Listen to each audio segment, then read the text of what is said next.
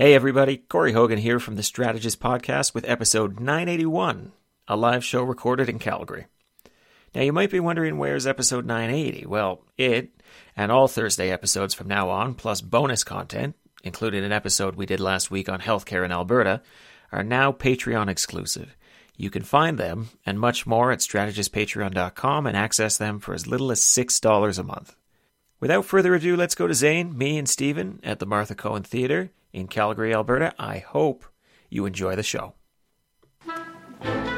This is The Strategist, episode 981. My name is Zane Velji. With me, as always, Corey Hogan, Stephen Carter, and a live audience here in Calgary.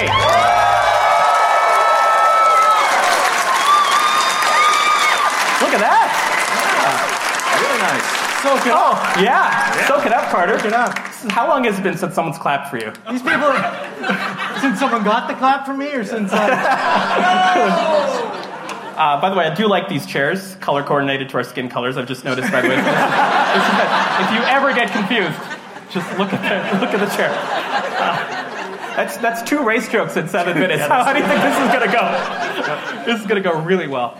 Thank you all for being here. Carter, any intro comments, any AFL predictions or updates for the crowd? Listen, I did really shitty. Corey, how are you doing? Are you doing okay? I'm doing really good. It was nice to hear Chester again, though it does remind me, pretty glad he's gone. Mm-hmm. Let me tell you about that guy. I mean, he's negative. He runs his mouth. I don't think he could ever make it publicly anywhere. I don't know. I don't think it's possible. It's funny. I like them more than ever. Okay. Well, good to know. Great. Well, how about we do this? Should we move it on to our first segment? Let's move it on to our first segment. Our first segment, trust issues. Guys, we have to talk about the trust issues inherent within this podcast. You know, many people thought this live show was a joke. Many people... I'm serious. How many people do you think thought this live show was a joke? Yeah! They're just going to clap for anything. They are so drunk. I was interacting Is with that them what you were earlier. doing? Yeah, They're okay. hammered. Plying up the audience. Yeah. That's great. But Carter, we do have real trust issues within the podcast, do we not? We do. We have some significant issues that we need to work through. I'm glad you're bringing it up. Corey, some might even say an authenticity issue. Oh, yeah. Well, I'm still pretty convinced about half this crowd doesn't believe there's a real show going to happen tonight. And you know what? We've already got their money, so who cares? I don't. I, for one, don't. No, I really have no idea. We'll see. I told them not to expect anything, especially 12 people who've never heard it before. They're already bored. I can see one person with their e-reader out already. But Carter, we have to talk about something, because whenever we do our yearly review, we actually have our own accountability that needs to happen within the podcast. Oh. Right? Our own collective leadership reviews. Now, Carter... I did not see Grenier here. Yeah, you did not see Grenier here. But Corey, do you want to explain to folks what Carter was doing in the lobby out there?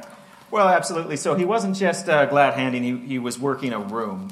Every live show we have after an election, there is a strategist review where there is a vote of the live audience to determine whether Stephen Carter is allowed to be on The Strategist for the next 6 years. That's the time we have between live shows on The Strategist. So really big, really important night for him. Of course, you all would have had ballots on your chairs. You remember seeing them when you came in? How about some applause if you filled out your ballot? Thank you. Now, Stephen helpfully collected, I think, most of those. I think he did. I collected them all. Yeah, collected them all. Maybe we'll just kind of take a look at those results right now. If we can just move on to there we are. Okay. So, on the leadership question, 99.5% of our audience in this room does not approve of Stephen Carter. Corey, do you want to explain the 2 votes that he got? They do approve. No, do approve. Do approve. Here, I've got some good news for you. When Stephen dropped off those 401 ballots to us there, he managed to turn it around from a very early loss that he was looking at when it was 2-0. I contend these results. I feel like for a group here that's paid $35 to listen to a show they could have heard for free, I don't think they knew the question. I feel like, and I'm not calling you guys the dumbest 400 He's listeners calling of the you guys podcast, the dumbest 400. But I mean, collective IQ. Okay, Corey, Carter's passed the review. 401 to 2. We get to stay. I get to stay. We should Fuck you, Grenier. That's good. We wanted to do this segment simply because we wanted Carter to have his validation. But let's move it on to the real work. Let's move it on to our next segment. Our next segment, the passion of the Jason. It's a nice biblical. That's good. It's a biblical reference. Yeah, it's really well done. That's good. Easter's coming up, so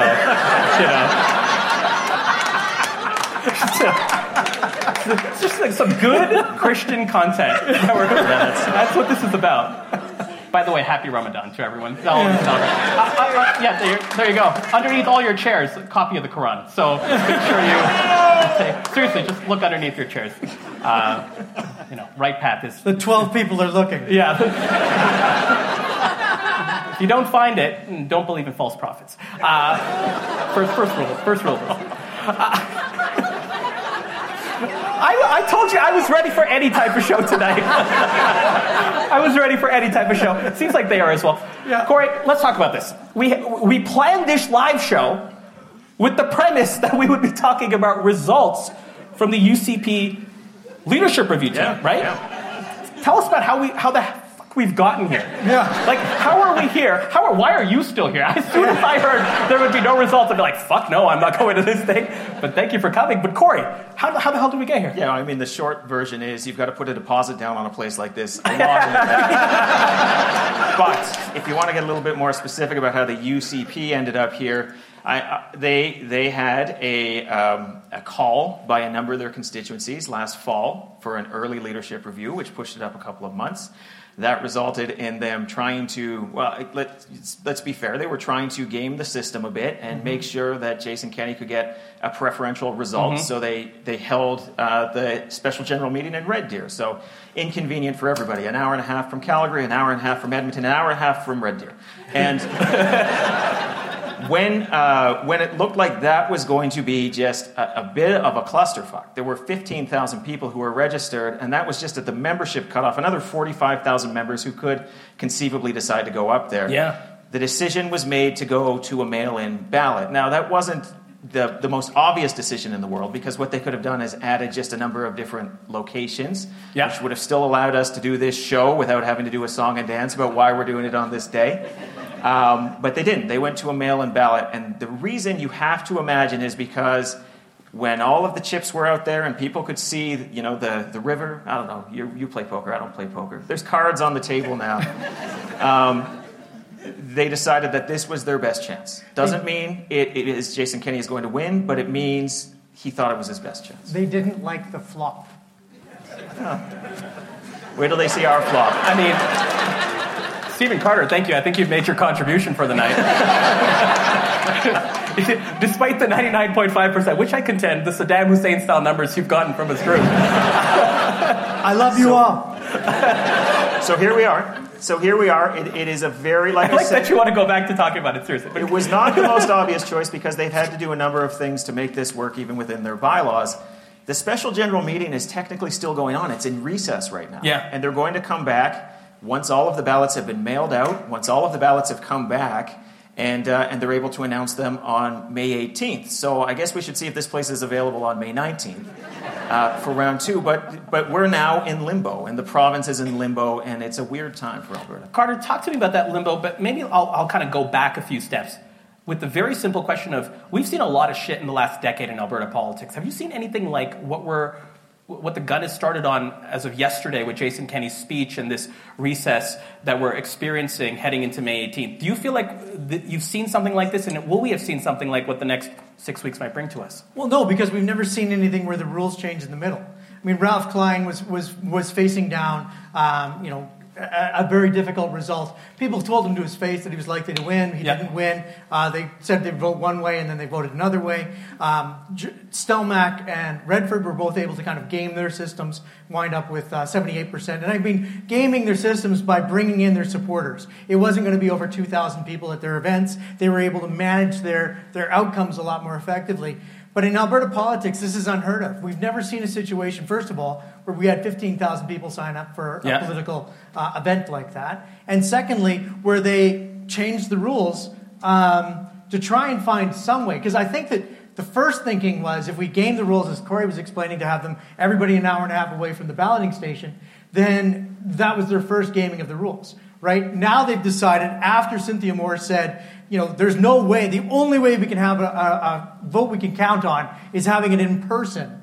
They then moved back to a mail-in, which is okay, which time were you lying, right? Because one of these two is a lie. So Cynthia Moore now is saying that the mail-in ballot's the most secure ballot. But now they've also added in, we'll collect your ballots in every riding. Yeah. Right? So if the mail-in ballot... Talk about that a bit more. So just like a couple of days ago, a new wrinkle to the rules. Another new wrinkle. Because apparently it wasn't good enough that they were cheating the one way. Now they have to cheat the other way. So what they're doing now is... Coming from the guy with 99.5% approval. Keep going. I mean, you are the... This audience loves me. So don't...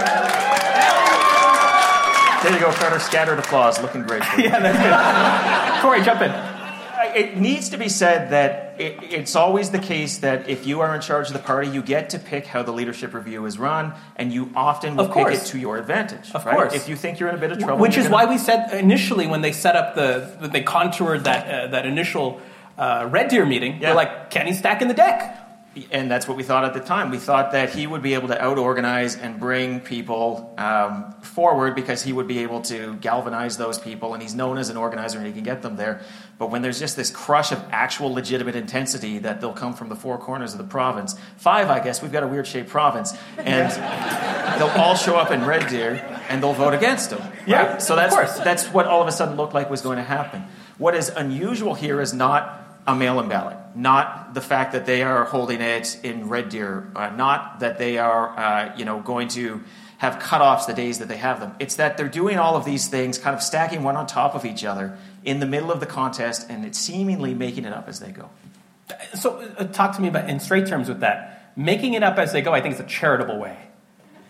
Bending the rules to, even more? It's their rules. They're not bending them. They're making them. Okay, so here's the thing. We wanted, when in one of our podcasts, we said, if they were to open balloting stations in every riding, we even just talked about, the big 7 cities. You could do that, and it would appear to be more fair. It was when they had 15,000 people coming.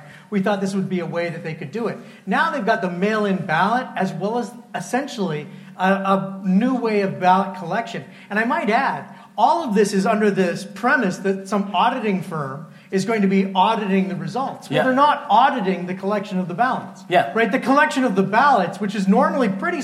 you don't go to the ballots, the polling station in your local riding and get to take out 10,000 ballots and then bring them back later. Right? So that's what they're essentially set up for this system. And so...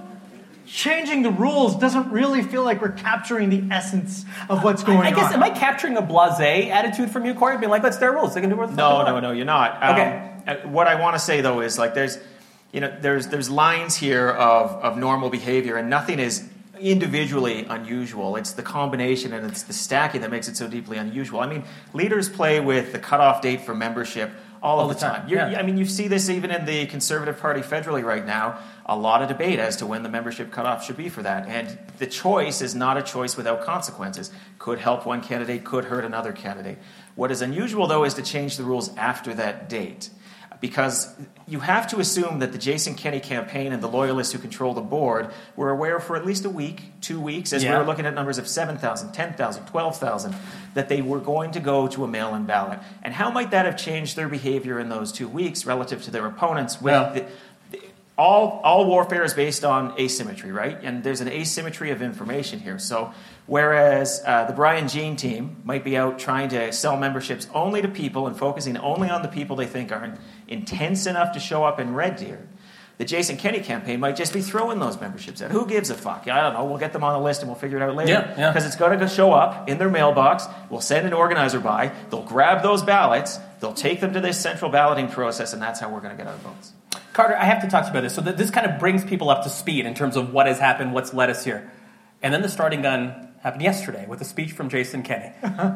45-minute speech to the membership, right? There was a speech yesterday. I was outside. Okay, well, Corey, yesterday Jason Kenney made a speech to the membership. Thank you for mailing it in, Carter, on the show. You did know today was happening, right? This is the exact same amount of prep I always do. Okay, well. Can confirm. Yeah, you and I both. Corey, speech yesterday. Yeah. Kenny, 45 minutes or so. Mm-hmm. Rhetoric is through the roof. Yeah. He's talking to the base directly. Give me your reactions on what he said yesterday that either surprised you or that you found strategically interesting? And let's pick it up from there. Yeah, you bet. So I think fundamentally it was a pretty good speech if you both have no faculties for critical thought and no memory. and look, I actually don't mean that as flip as it might sound. It was pretty flip. Really? I think it... I think you did mean that. I think you did. Let me unpack that. He was practicing that line in the green room. Just like took the beer over and over. Let me unpack that. We only paid for one green room between the three of us. That's true. There were a number of assertions that were made that are just not factually accurate. I mean, from small things like when the 1997 election was not in 1995, it turns out, to kind of more concrete things about why people were mad at him when the Omicron wave was going on, right? And a lot of it had to do with he disappeared for a while, right? And so when you look at it and you put on that cap and you say, wait a minute, that's not how it went, it doesn't really hold water, but if you stand back and you're maybe a less engaged member, it was a good speech. It was a well-constructed speech. It had kind of a really beautiful arc from a speechwriter point of view of starting with year one, all of the ambition, all of the things that were going on. And by the way, I don't know how many of you know this. I worked for Jason Kenney for that year. I was the Deputy Minister of Communications for that year. Boo. Boo that ministry. And then there was then COVID hit, and this is the dark part, when the hero struggles, right? It was very Hollywood in construction. Yeah. And then he moved on to, but now we're on a tear, look at our economy. And you and I, Zane, have seen him give that speech. We have, in person. Yeah. And it's good. He's good at it. Right? I wasn't invited. No. It's a good speech. I mean, it's a well-constructed, it's an optimistic part of it, and it's an economic message that I think Albertans are very hungry to Thirsty hear. for, yeah. So if you sort of say, I don't care how accurate this is, I'm not going to poke too much at some of the things he said, if I just kind of take this as the Hollywood treatment of the past few years, it was a pretty good speech. Carter, I want to read you a line. Friends, I'm here to ask that we unite. I've not been a perfect leader. I've made mistakes. I ask that you not compare me to the Almighty, but you compare me to the alternative. Well, I mean...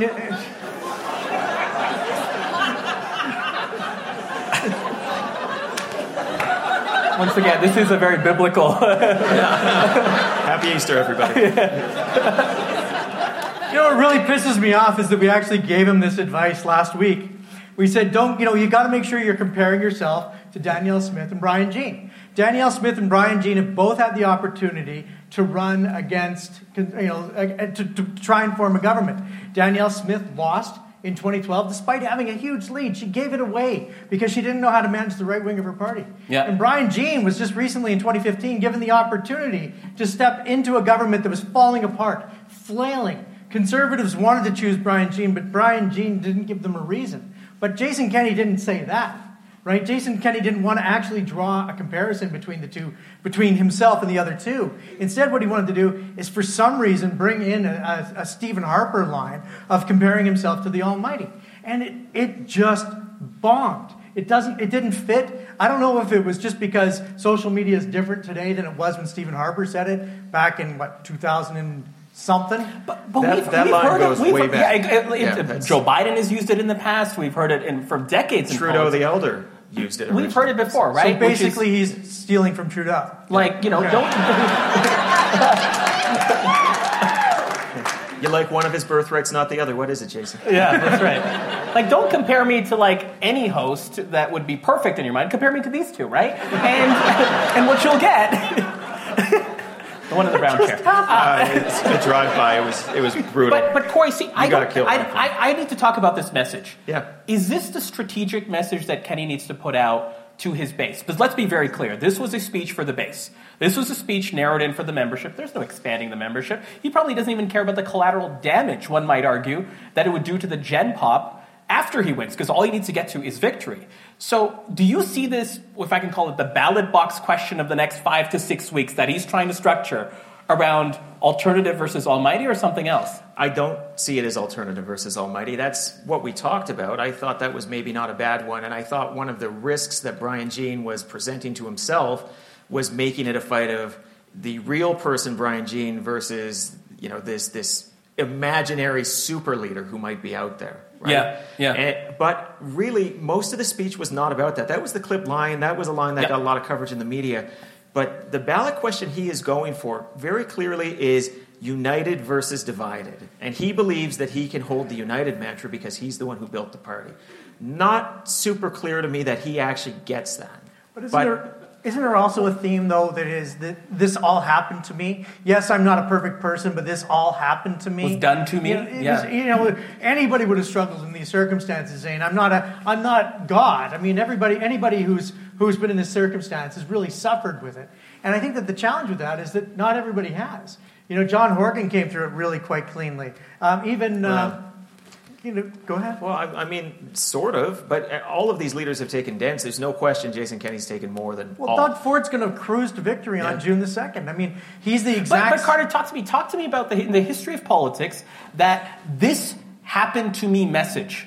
How does that generally resonate with voters? You've probably had to construct stuff where, it has been external factors disproportionately that have impacted an outcome, a polling result, an issue, or where you find yourself in. How well does this is something I'll own, but between us, it wasn't me. We saw how well it worked for Rachel Notley in 2019. The downturn started in 2014. It wasn't Rachel Notley who said, you know what, oil and gas is too expensive. Let's just drop it all, right? Let's just cut the prices worldwide. I'm now in charge. It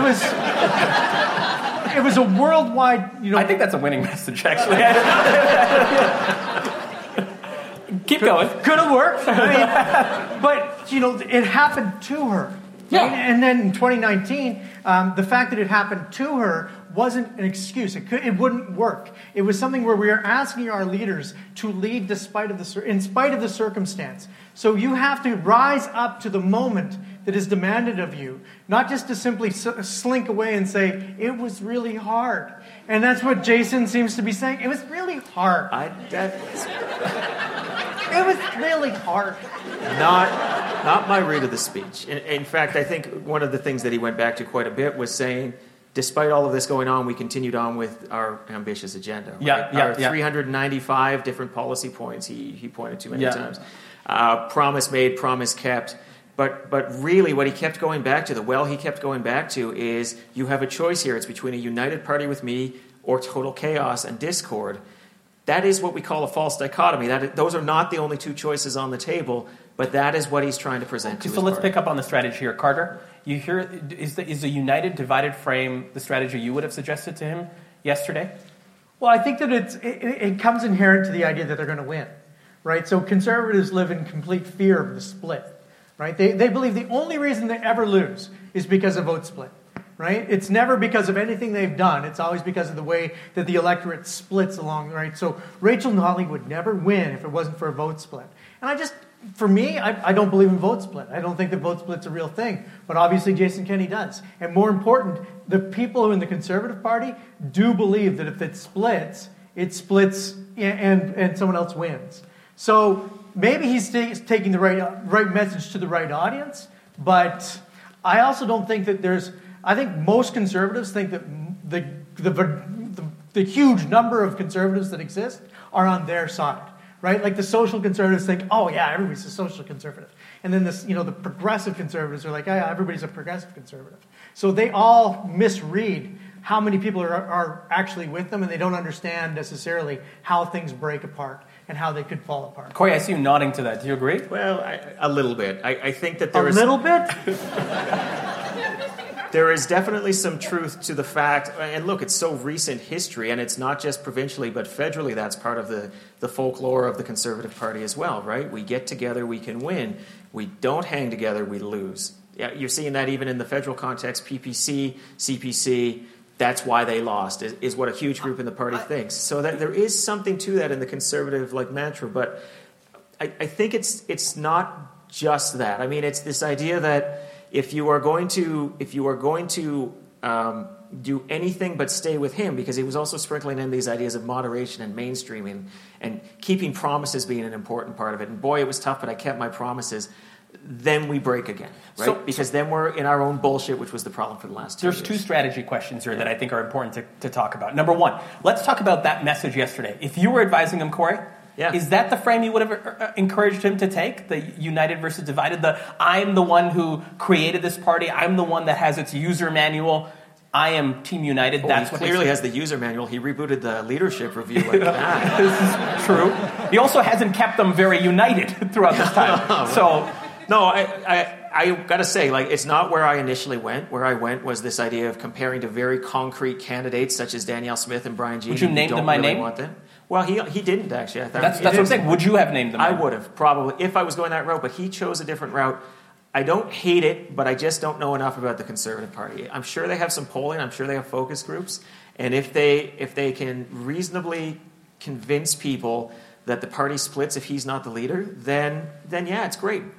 I'm intrigued if that is the case, though, because it's pretty clear that he's one of the big divides in the Conservative movement right now. Carter, if you were hired for one of your hatchet jobs to save Jason Kenney, he calls you. He says, "Listen, Stephen Carter, you know you're the best strategist between Corey and Zane on the stage. What would you what would you advise that I do for this speech? Would you have taken that lane, that united versus divided, or would you have actually told him to choose a different strategic frame? Because here's the other advantage he has. He has the advantage to set the groundwork for what the next weeks look like in terms of the question that he wants the membership to ask themselves. I would have merged them. I mean, Danielle Smith had the opportunity. In fact, she crossed the floor to Jim Prentice in an opportunity to bring everybody together and make sure that the evil socialists didn't win. And she failed. She lost the confidence because she didn't know how to do it the right way. She didn't know how to do it. Brian Jean didn't even want to do it. Brian Jean doesn't want to lead a united Conservative Party. He's told us that because of his behaviors. Right? He had the opportunity in 2015 to bring everybody together, but he didn't do it. That's really interesting. These so-called uniters have done nothing but divide. And here I am. I'm a guy who came forward out of federal politics, didn't need to come, but I saw that things were broken. And I chose to fix them. Who said didn't need to come? Jesus Christ, Carter.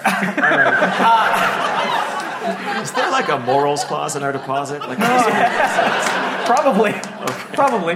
Corey, second strategic question here, which is the blowback that Kenney might get using this particular, not even this frame, but dialing up the rhetoric to 11, talking about critical race theory, battling against wokeness, all this sort of like base red meat stuff. The blowback that might mean, even if he is successful, to the gen pop that he needs to secure. He needs to grow. He needs to retain. What do you kind of think of that? I think he's basically assuming that nobody is going that deep into the speech except for the Twitter audience saying like, oh my God, he's talking about CRT and wokeness. Jesus Christ, did we need that imported from the United States? What is more interesting to me is the flip, right? In some ways, by him saying, you're united with me or you divide, is him holding a gun to the head of the party he created, right? It's saying, what happens next is going to be bad, and that can become self-fulfilling, right? He's almost giving license to people to split on the so-called UCP if he doesn't win. Carter, one thing I can't square is Jason Kenney coming out a couple of weeks ago in that leaked audio that says, I'm the moderating force of this party. I don't want the lunatic fringe to take it over. And then, a week or two later, dialing up the rhetoric for the base to 11 around CRT, wokeness, the curriculum, defending the ideology for the base. Like, there has to be a price to pay, or someone could strategically, hopefully, make him pay, one would say, in the general population in that regard, don't you think? Well, you're asking Jason Kenney to do something he's never been able to do before, and that's be rational.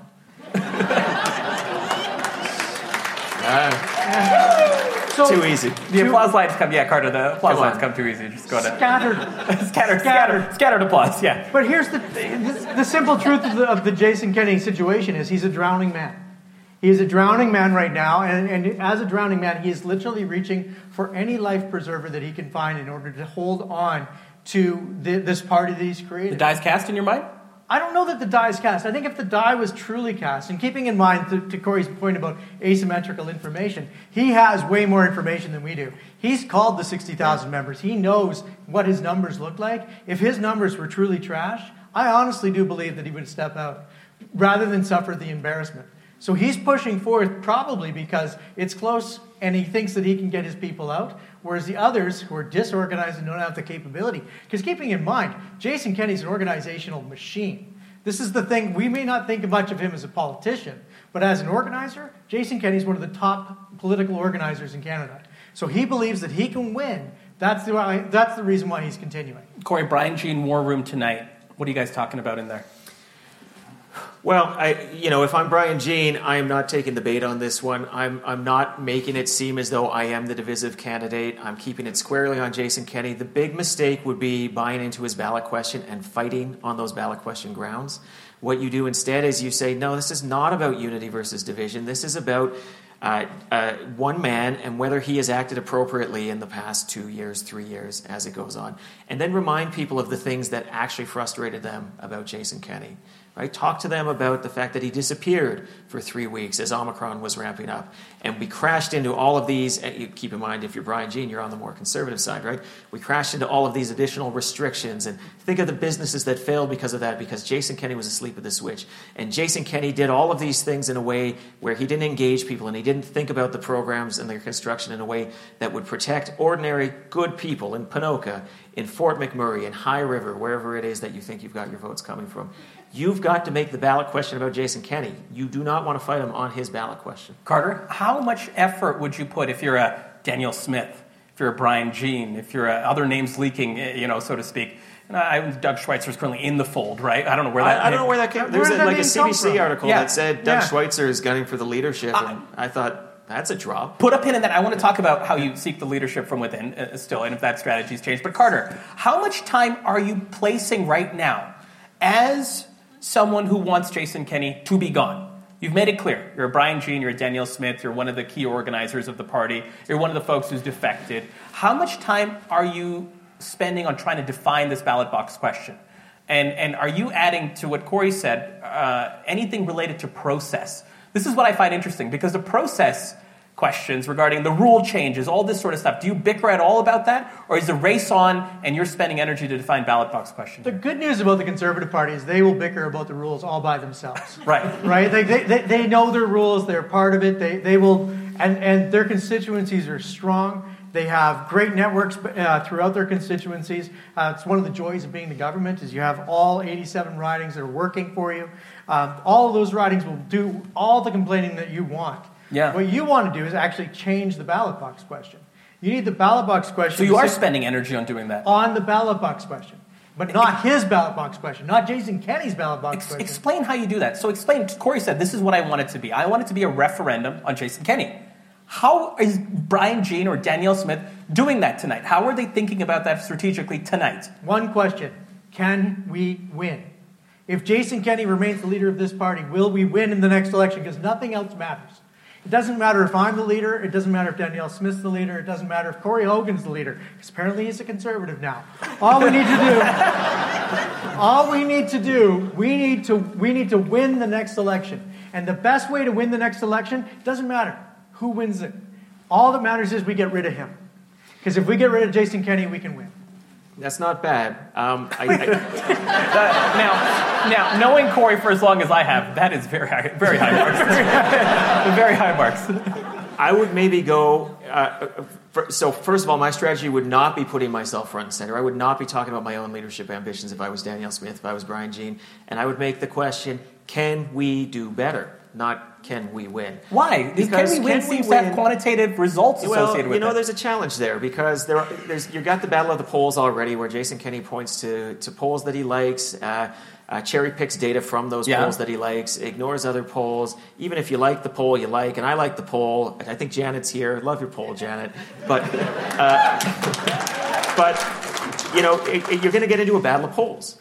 Sure. And a battle of polls is a pretty murky place to be. If that's what you're fighting this on, that's not great for you. That's not good if you're Brian Jean. It starts with the battle of polls. It doesn't end there, does it? All of those polls, there is a common element, which is Jason Kenney is unpopular. His disapproval much higher than his approval. So your ballot box again, say it to me? Can we do better?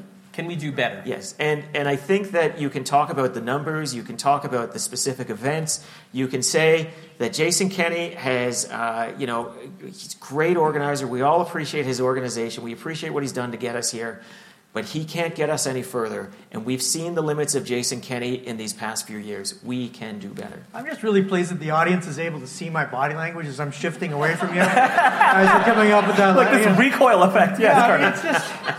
It's so much more complicated. It's, go with the simple. The simple is we can't win with Jason Kenney. He's not popular enough. Sure, the UCP can win, but not with him as leader. The party remains strong. The fundamentals remain there. But he drags us down. And we need to have someone who will lift us up. That's what a leader is supposed to do. The problem that the Brian Jeans, the Danielle Smiths have is that they're fractured as a group. They are not just trying to set a ballot box question. They're trying to set a ballot box question that can advantage them as being on the outcome of it, right? So they don't just want him to be defeated. They are trying to do step 1 and 2 at the same time. Is that a mistake, Corey? Potentially a strength as well, though, because they can pick different audiences and they can use versions of ballot box question. You don't need one ballot box question for everybody, especially in a race like this, right? So they can go and they can find the people who are the libertarian first in the Danielle Smith camp, and they can use whatever language works in that context. Brian Jean can use an entirely different message to those former Wild Rose supporters. And then there are groups even beyond that. I've been told there are literally dozens of groups organizing in some way, shape, or form in the pro and the con sense, primarily on the con. So, there's an opportunity there as well. And one of the things we talked about last time was all of those groups, there is a chance Jason Kenney just points to one and says, see, they're nuts, right? I'm the sane one. Look at all of the crazy people against me. But Jason Kenney has decided not to take that road. He's decided to say, I am unity. And the risk when you say I am unity is then if you start fighting with your own party, you're undercutting your own ballot question.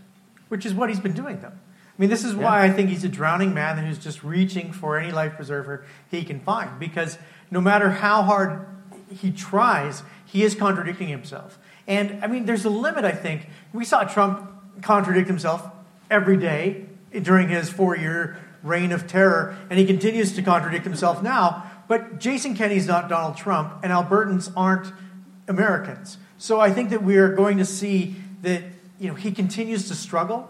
And what are you looking for? Tell me. I want to build on Jason. Yeah. Well, what are you looking for over the next couple of weeks from him in terms of message and perhaps even metrics of saying, is this indeed a drowning leader of the UCP? If I didn't hear from him again for the next 6 weeks, I think he'd be doing his best work. Yes, once again, smattering of applause for Stephen Carter. You're going to that well one too many times, my friend. No, let me tell you why. No, but I'm serious. I'm serious. Let me tell you why. Because he doesn't need any more media, right? Like, so when you're trying to do a lot of the time is you're trying to get name recognition for your candidate. Okay. Everybody knows who Jason Kenney is. Yeah. What he's trying to do now, what he needs to do now is put himself in an organizational position. He needs to organize. And organization is always done underneath the surface. You're never doing primary organization with the glare of the media or with the big speech, those types of things. Organization is what puts 1,100 people in a Pierre Poilievre event, not why there's 1,100 people there, right? Like you do the work, and that work pays off. And Jason Kenney needs to simply do the work. Don't make the speech. Don't make the messaging. Get your people to the polls or get them an extra 10 ballots each. But get them their ballots, get them filled in, get them to their polling stations. Corey, what are you looking for from him?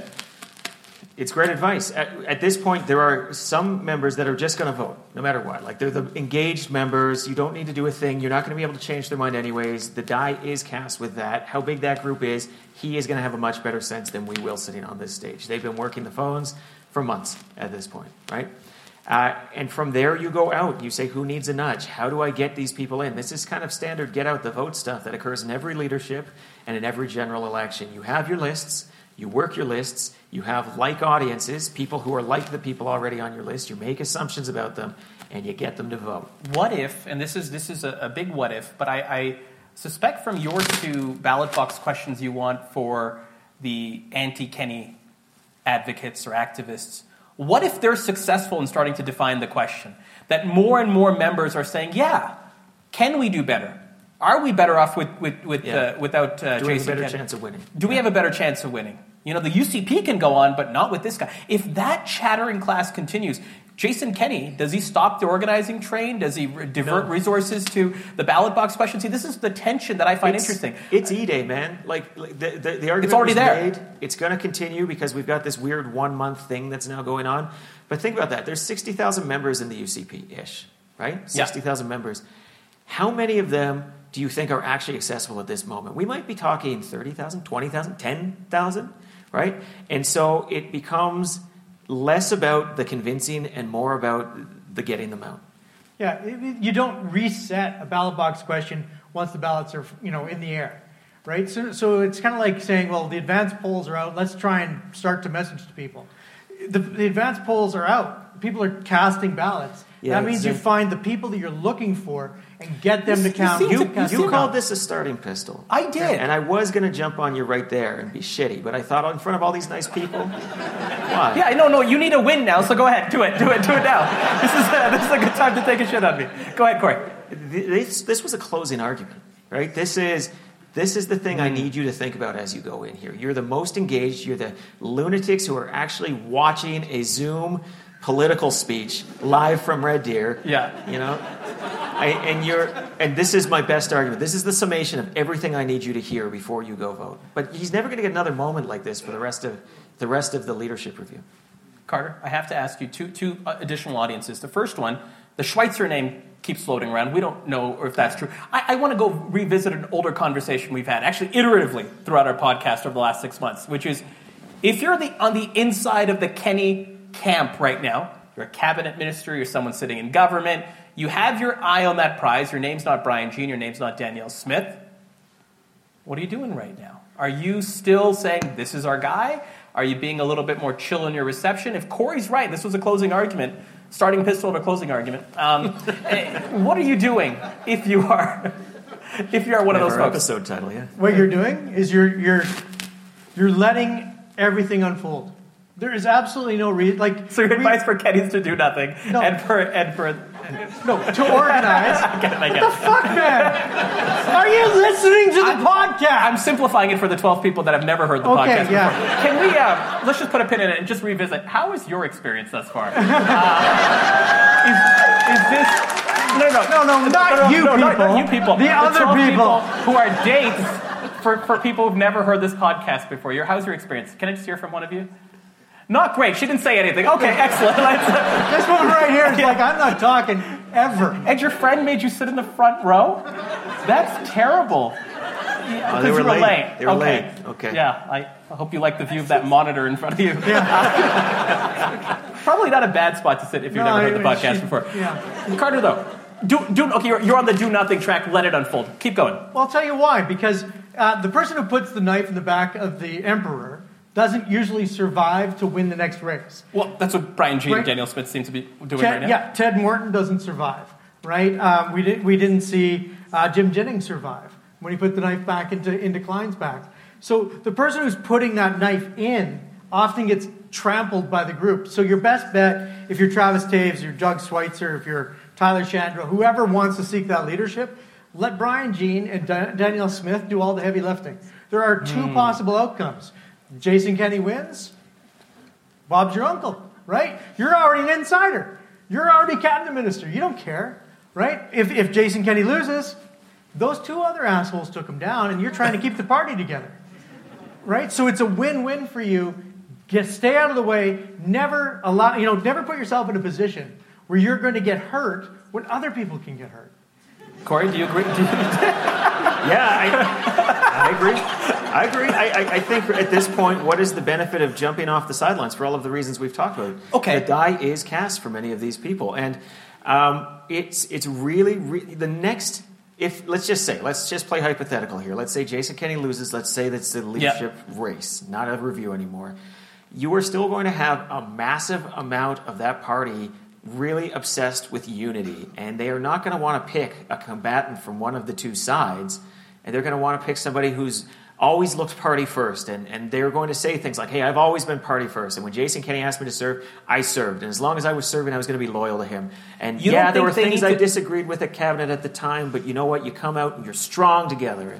And Zane, are we going to do another segment tonight, or is it just one? What's going on? Just one segment. We're doing more segments. I got more questions. Do you know how to tell the time? Oh, I'm looking at the time. I told these people that the sun isn't out, so I can't really tell the time. So at some point we'll move on. However, I'm going to ask one last question. One person laughing at your son isn't out joke. This is freaking me out. Better than I thought it would go, actually. It's a very charitable crowd. Can we do better? Is that the NDP mantra over the next month? If they have a mantra, they're idiots. Don't say anything. Go underground. Yeah. Let the UCP destroy themselves. Go underground? Look, there's nothing to be gained. There's nothing.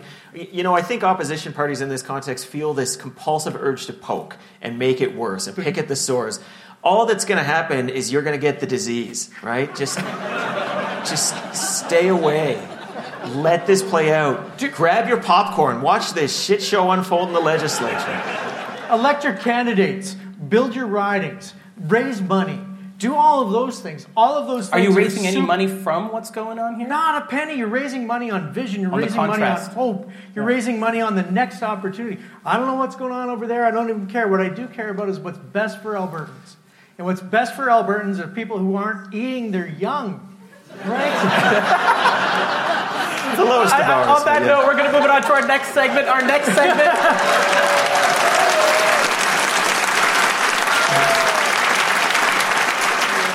Our next segment, peer pressure. Guys, I want to talk about peer polyamor.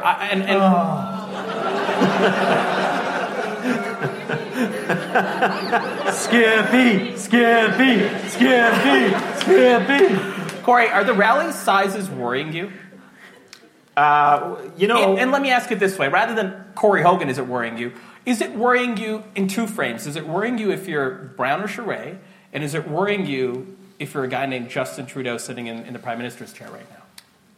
So we've seen this show before, right? In 2016, there were big rallies for this guy named Donald Trump, and everyone hand-waved them away. That's not how you win. That's not how you win. You go out, you sell memberships, and we're hearing a lot of the same narrative there. There's nothing that makes me think that people are more right now than they were then, right? And in fact, the difference was Donald Trump didn't have any of the establishment with him. It's pretty clear to me most of the Conservative Party establishment is with Pierre Poilievre right now. So I think that I would be very worried. Now, there's lots of conversation about, is Brown just out there hustling memberships? Is Charest doing the same in Quebec? But look at where the momentum is. We talked about this on our last episode or a couple of episodes ago. He's got the crowds. He's got the enthusiasm. He's got the online presence. Is there any metric you think that he's losing on right now? Because I don't see one. Intelligence?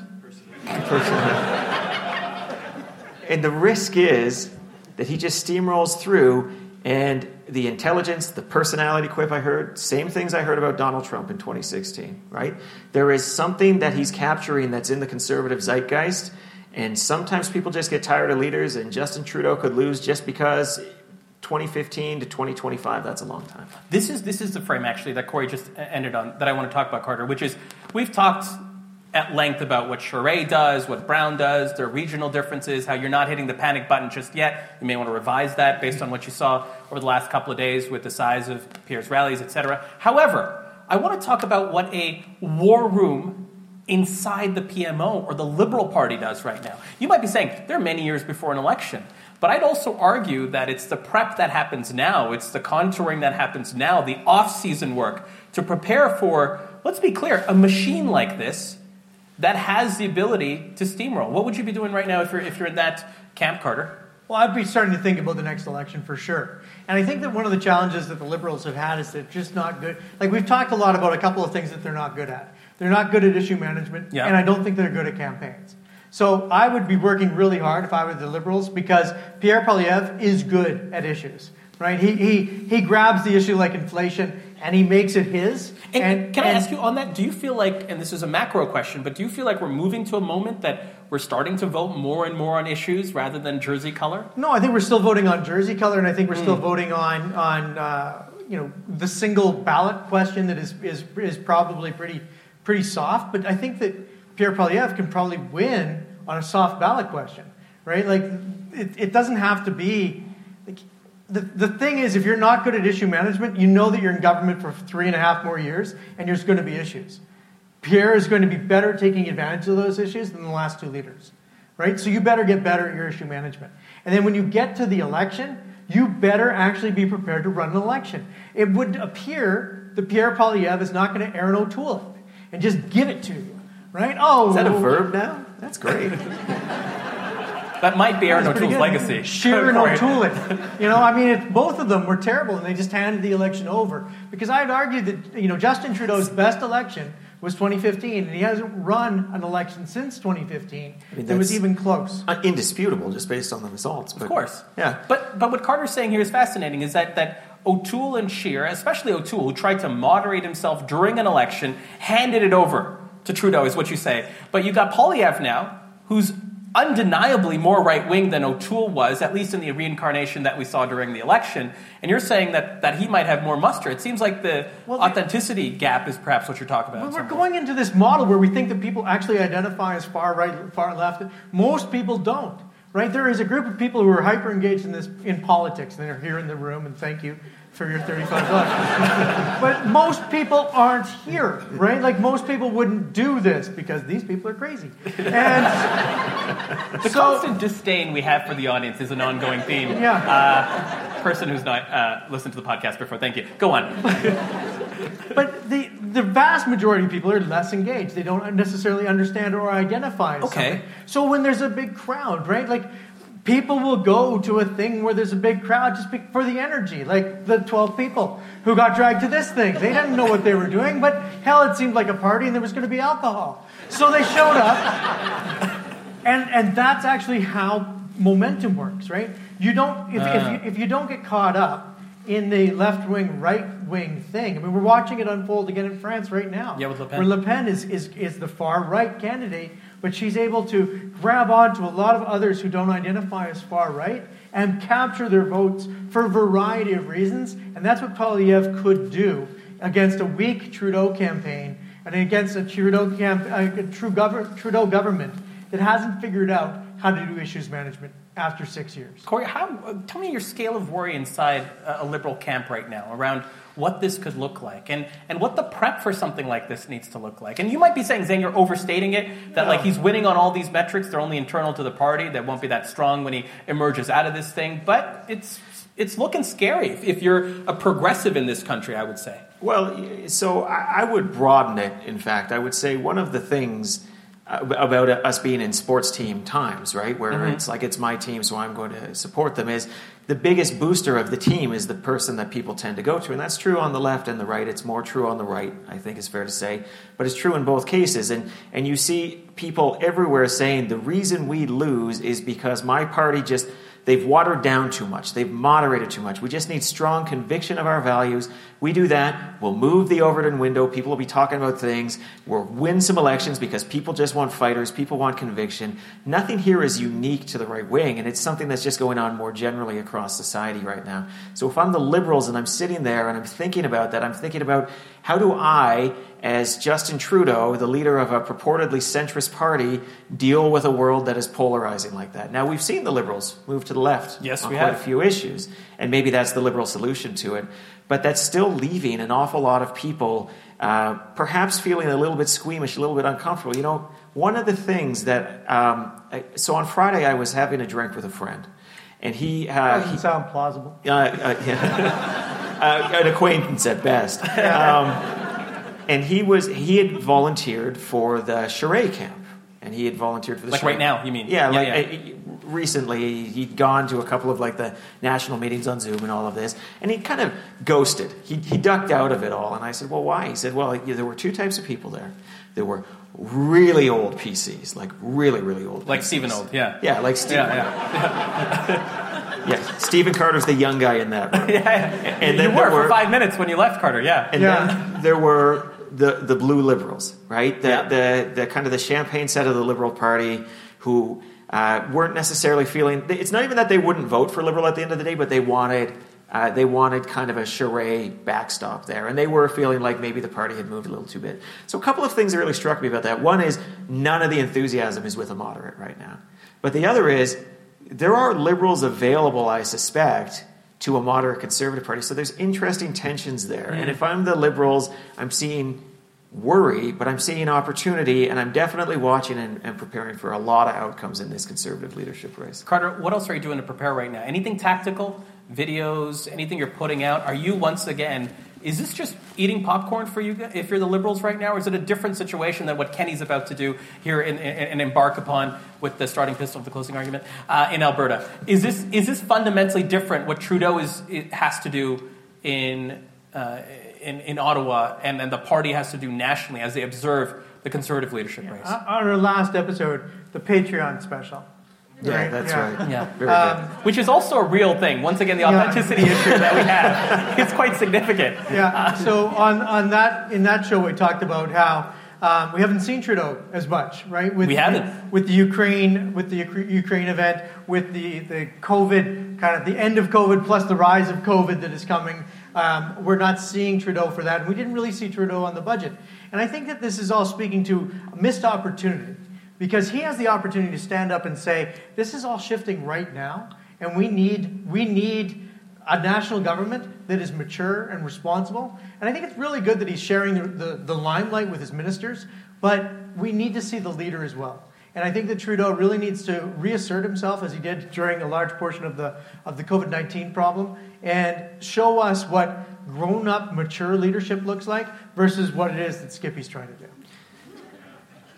2025 is a lifetime away. It is. If the Liberals are smart, and I believe they are smart to do this, they would be going out, they would be making sure they're getting footage of all of these rallies. They're getting those times when he is feeling perhaps a little less guarded. He's talking to his base, they're preparing it for step one, an introduction to Canadians, because to the point about normal people, right? Mm-hmm. There's not that many people who know this man yet, so they essentially... They de-on him, to use another kind of metaphor here, right? Yeah. They Ignatius. Explain what that means. Well, Ignatius. Do you think it is easy to make priorities? You know? Yeah. I mean, it's the idea of like putting out the shit heel ad. Who was that? Was Dia? I was like, what do you want from me? But like, I was wondering if that's a merger of the two of them together. No, you put out this ad where you've clipped a moment that's not a great moment for them, and that is how all of Canada gets to be introduced, right? And then you make sure that you keep the rest of it that you don't need for the introduction for the election. Yeah. So, because there's no point in defining this person in 2024 after that initial how do you do. Yeah. It'll all be forgotten by 25. I think that political parties sometimes forget that elections are when elections are won and lost. They sometimes think that... say that again. Elections are where elections are won and lost. Right, because they want to... Is money the currency of politics? I just want to bring up another Stephen Carter phrase just to make sure we're on the same page. You're doing good. It's okay. Why are you turning to him? He's not sympathetic. And now, less and less of this audience is as well. Thank you. That does not sound like 99.5% to me. My simple point is this. They try and win the election every day of their government, right? They're trying to win their election today. They're trying to win their election tomorrow. And yes, certain trends carry, but the election is going to be won or lost in the last couple of weeks before E-Day. Is that better? Are you happier with E-Day? Thank you, Carter. This idea that you're going to win or lose today, and this is where I think the provincial NDP get themselves caught in this. We got to win the day. We got to win today. You don't have to win today. You have to win when the ballot happens. And this, sure, yes, what you do today may impact that. So don't fuck up. But it doesn't have to be a full decisive like a big capital W. Right. So Trudeau doesn't have to win today. Right? He just needs to make sure that he continues to show what mature government looks like. Corey, I need to ask you, as a final question to round out the segment, we're seeing this populist rise. We saw the movie in 2016. Yeah. We've seen it elsewhere around the world. We're seeing interesting developments happen in France right now. If you're someone on the progressive side of the spectrum, you're a hyper-engaged person across this country, you see what's happening with the Pierre Poilievre campaign, the populism that comes with it, the rhetoric, in its own right, dialed up to 11.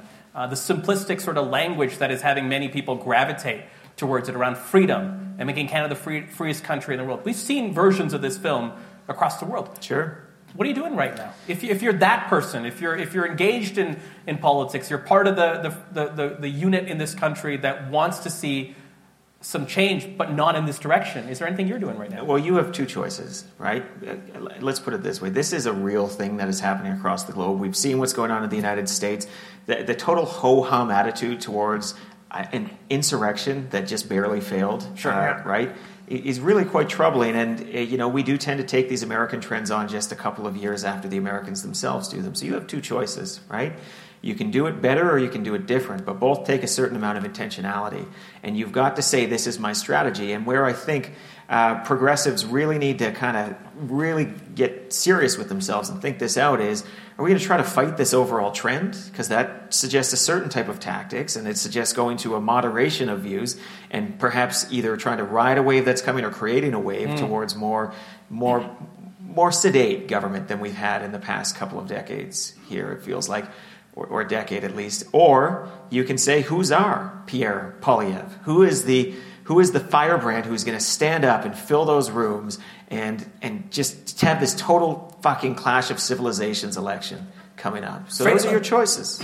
Do you feel like that we're headed to one of those two choices by default? I think by default they will attempt both and fail at both. So that's a warning call in some ways, isn't it? Yes, it is. You know, Carter, one of the phrases that really stuck with me, not in light of what's happening with Pierre, but it's around these global movements, that a zealous minority can always defeat a flabby majority. A majority that kind of sits around, that ho-hums, that doesn't get involved. Your advice for individuals, groups, etc., that look at what's happening with the populism of a Pierre Poilievre campaign and want to counteract it? Well, status quo almost never survives, right? So there is no... Because, you know, it wasn't that long ago we were talking about how we've really seen a real shift in American politics and in Canadian politics towards the progressive side. Yeah. You know, progressivism was absolutely dominant for quite a while. And, you know, you could see it as it was, you know, oozing into Alison Redford or oozing into Ed Stelmach or some of these progressive conservative parties that were truly progressive conservatives. And it was also working in the same way with the progressive, you know, the true progressive, if you will, identifying parties. These things were legitimate and they were real, and the population seemed to be there, and it was like, oh, we have got this now. We've got this. But the equilibrium, you know, it shifted again. And as it shifted, no one thought that Donald Trump was going to be kind of the biggest example of that. But he was just but one. Right, we did see the same type of thing happening in Brazil. We see the same type of thing happening in Europe. We've seen it all over the world where the shift is happening. So if you want to avoid being that group that is overtaken, you need to be the group that is actually doing things. And that means that politics needs to be more than just simply something that you watch. It needs to be something that you participate in. Because it's only through the participation that we actually change it. Corey, anything to close us out on? Yeah, look, I'll just say this. History is not dead and progress is not time zero. You want to change the world, you fight for it every day because there are people who have other views and those views are going to be in conflict. So go out there and fight for what you care. We're going to leave that segment there, moving on to our next segment.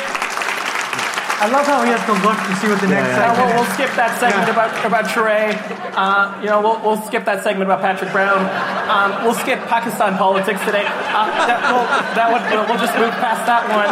We'll move past that one. We'll leave that there. Our over-under and our lightning round.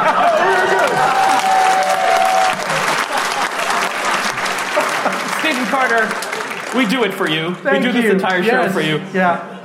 On a scale of 1, actually, you know what? Over under on 6, the Kenny speech. Over under on 6. Yeah. That was a D- for me.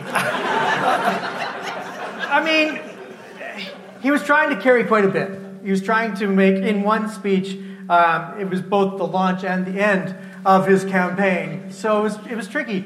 I mean, it's fine. I think it's both the launch and the end of his campaign. That's what I put in there. Yeah, okay, nice. I was taking it from YouTube. Oh, thank you so much. But I think that his problem was that he was trying to achieve too much, and I think that the question is ill-formed. The unity, it's not just enough to stay together just to stay together. He needed to put together a reasoning and a rationale. It's not about the last 385 promises, it's about the next one. Corey, over under on 6, the Kenny speech. Carter gave it a D+, which translates into an under. A D-, which translates into an under. How about yourself? Over under on 6, yes. Thank you for acknowledging. Anything else you want to add to this, Corey, as we wrap up? I think it was a good speech. It was a good speech, but it requires a certain willful ignorance of events, and it's just interesting to see what the mood of his party is. Because if his party is in a mood to move on and forget and fuck it, let's just ride the bull, then it was a good speech. Corey, are you in or out on the Danielle Smits for Leader strategy, which seems to be, I'm running for leader, I'd be interested, I'm now running for this nomination. Here's my website that is ready for a leadership race at any moment in time, but I'm just running for this nomination. Are you in or out on that strategy for Danielle Smith? I think it is a pretty good strategy because it allows you to do all of the things you need for a leadership contest without declaring the leadership contest. You can start raising money. You can start building lists. This is all pretty sensible stuff. The bait and switch of I'm running for councillor, no, I'm running for mayor. It's a time-tested kind of thing. Nah, head, wherever you go. No, but it works. Yeah. Really? Do you think that works, Carter? Are you in around on that strategy? Fucking so wrong. It would be fine maybe if she didn't say she was running for leader, but she said she's running for leader. Stupid fucking choice. If you're running for leader, then run for leader. It was the wrong time. What she needed to do is say, I want to be back in. I want a party that can succeed, and I'm going to put my money where my mouth is. I'm running in whatever the hell the name of the riding is. Longview? Is that right? No one knows. One of them. No, we don't check facts. That's fine. That's fine. Carter, overrated, underrated, setting the ballot box question specific to what's happening here in the UCP in Alberta. Is that overrated or underrated, the setting and the framing of the ballot box question? Setting and framing the ballot box question is the core element of politics. If you don't do it, you're not winning.